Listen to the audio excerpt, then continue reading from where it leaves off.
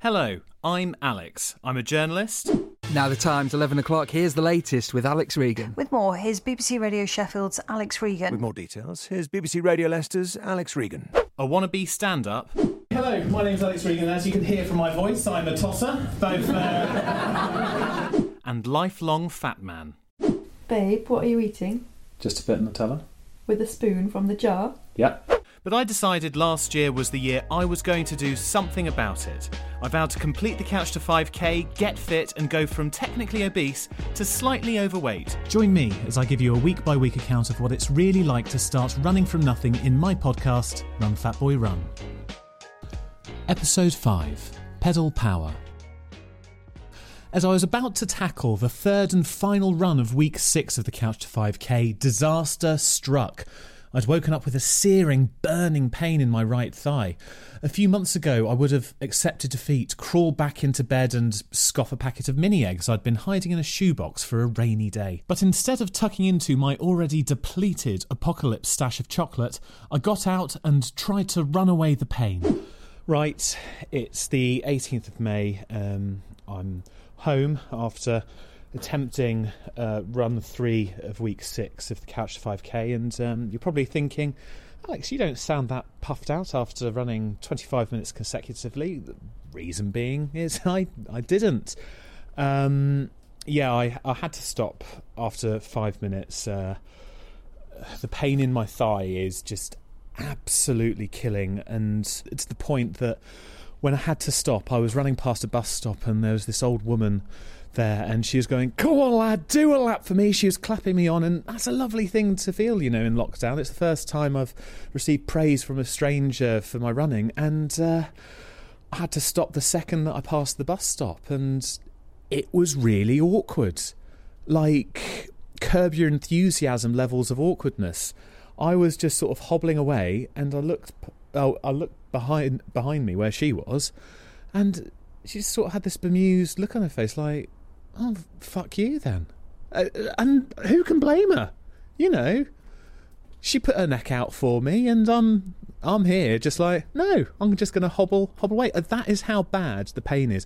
I couldn't even run around the corner to save face. And basically what I've done is I've metaphorically spat in a woman's face. After accepting defeat and realising that I needed to rest my injury, I went about trying to find another way to keep fit and not lose the very limited stamina I'd built up. I even considered trying to give the lockdown favourite Joe Wicks workouts another go, but as my fiancée Kel quite rightly reminded me... We've not done one Joe Wicks workout. But... That's not true. I did. We did do one Joe Wicks, didn't we? Well, yeah, I know you couldn't do a burpee and you were getting really cross. I haven't done a burpee. Well, I don't think I've ever done a burpee, not even at primary school. It's hilarious. But 8-year-old, I turned into 8-year-old me, just going, "I can't do it." I didn't have the hand-eye. Give it up! I don't want to do this. But I didn't have the hand-eye coordination to do a burpee because I didn't get what was going on. With my chronically poor hand-eye coordination ruling out a Joe Wicks workout or even a Jane Fonda aerobics class, I dusted off my old bike and got cycling. I wouldn't call myself an experienced cyclist. I used to cycle to and from work when I lived in Oxford, but I've never used cycling as a way of getting fit, and I think the reason why is I'm very much the same body shape as a middle-aged man in Lycra. I remember, I think it's either 23rd or 24th birthday, I asked my parents for some shorts and a cycling top because I thought that's a good way of getting fit, and, you know, I went out on my birthday in my cycle gear, and I was at a red light in Essex, and some white van men were next to me, and they drew down their window and just shouted, "All right, love, you left your sports bra at home." So, you know, I've sort of steered away from cycling ever since, if you pardon the pun. But I think that, you know, this is not a bad way of getting out and still, you know, exercising quite vigorously, and I've just, you know, tried it and it's not hurting my thigh, so I'm just going to give it a go. The cycles were good for getting the heart pumping and burning some calories, but they weren't great for my self-image. You know, Iris Murdoch once said that cycling is the most civilised conveyance known to man, and that's all well and good if you're an Oxford Don pootling along the cobbles in, you know, tweed and a Harris jacket, but, you know, seeing me out cycling is some sort of hellish nightmare. I'm constantly trying to tuck in my t-shirt into my ill-fitting running leggings, which continue to ride down and reveal my waggling arse to bemused and shocked drivers. And, then there's my helmet. How to describe my helmet and the reason why I bought it? A few years ago, I got very drunk and I decided I was going to purchase a helmet online, and I thought, I'm going to get one of those sort of Tony Hawk skater boy helmets. That's cooler than a normal helmet. And that's all well and good, but I decided to take it another level. It wasn't, just black, grey, or, any other primary colour. No, it had wood effect on it. And it's hard to describe what it looks like. I guess I would say that I look like a very aggressive laminate flooring salesman. And the problem is that this helmet, it costs 60 quid, and, you're never going to get rid of a good helmet, a helmet that works. It's like, trying to sell on a good Hoover that works. It never happens. So I'm stuck with it. One benefit of the helmet was it provided hours of amusement to my friends and family during lockdown.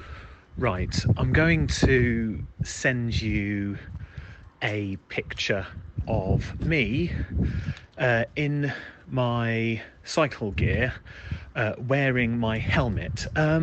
It's got wood effect on it, Adam. I look like a human conker. I don't think I've ever looked like such a massive twat. But darling, you are a massive twat. Yeah, it's worse than I thought. Here he is.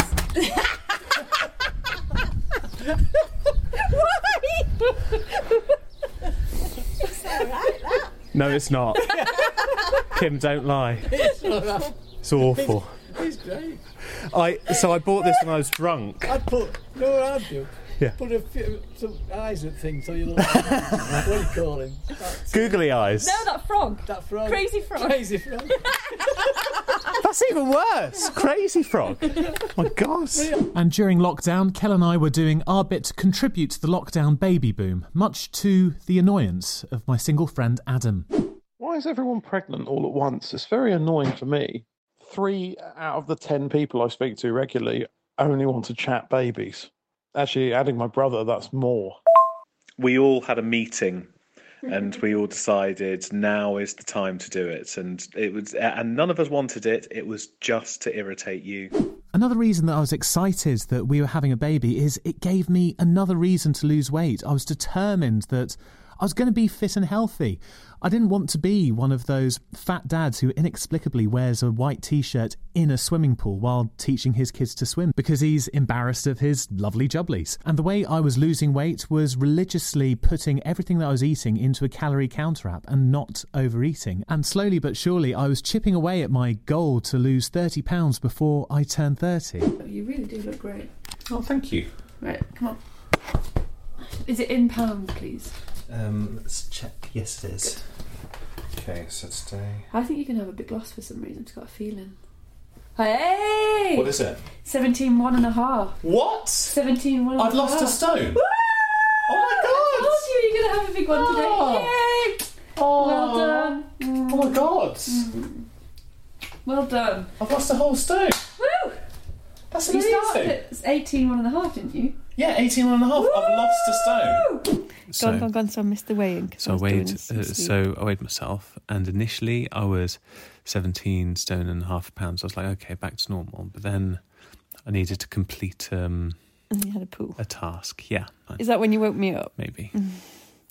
Go on. 16 stone, 13 and a half pounds. How did you do that? You ate cookies yesterday. Yeah, I know, but I didn't have dinner. What? Getting under 17 stone was a pivotal moment for me, and there's only one way to celebrate. Getting pissed, of course. Pivotal moment yesterday. I was under 17 stone for the first time in 6 years, and now I'm back above it. Yes, as quickly as my goals are achieved, they are snatched away from me by that old mistress, old lady booze. And I've had a fry up today just to try and soak up the remainder of the alcohol. But I've decided I'm gonna do my best, and I'm just gonna try and work a bit of it off and go for a run. With that special brand of confidence that comes from being slightly hungover, I decided that day was the day to get back running. After a week of cycling, my thigh injury was feeling heaps better, and the night before I decided to prove to myself and Kel that I was completely recovered by trying to kick my height. Whoa.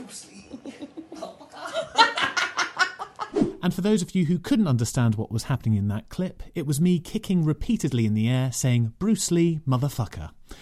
Regardless of my drunken aerobatics, I'd got back to running, but I was way off running 25 consecutive minutes. Just finished 2 kilometres. I've got to stop. Overheating. I'm knackered. I'm about 16 seconds a kilometre off my desired pace, but felt like quitting in the first 2 minutes. The week off the Couch to 5K had taken its toll. I'd set myself back at least a week, if not longer. It had taken me 2 months to crack run 3 of week 5 and run 20 consecutive minutes. And in that moment, I was fearful the knockback meant I'd never get back to running without stopping. But luckily, my Spotify playlist had a little bit of advice for me. Pick yourself up. Take a deep breath. Dust yourself off and start all over again. Run Fat Boy Run was written and presented by me, Alex Regan. New episodes are released every Friday, so please like and subscribe to the podcast wherever you get your podcasts. And if you really like the podcast, please leave us a 5-star review. If you're looking for some musical inspiration for your runs, my playlists for weeks 1 to 6 of the Couch to 5K are available on Spotify. Links are in the description of the podcast. And if you're embarking on the Couch to 5K or trying to lose weight and want to get in touch, we want to hear your stories for future podcasts. Email your story to runfatboyrun.podcast@gmail.com or tweet me at Regan_Alex.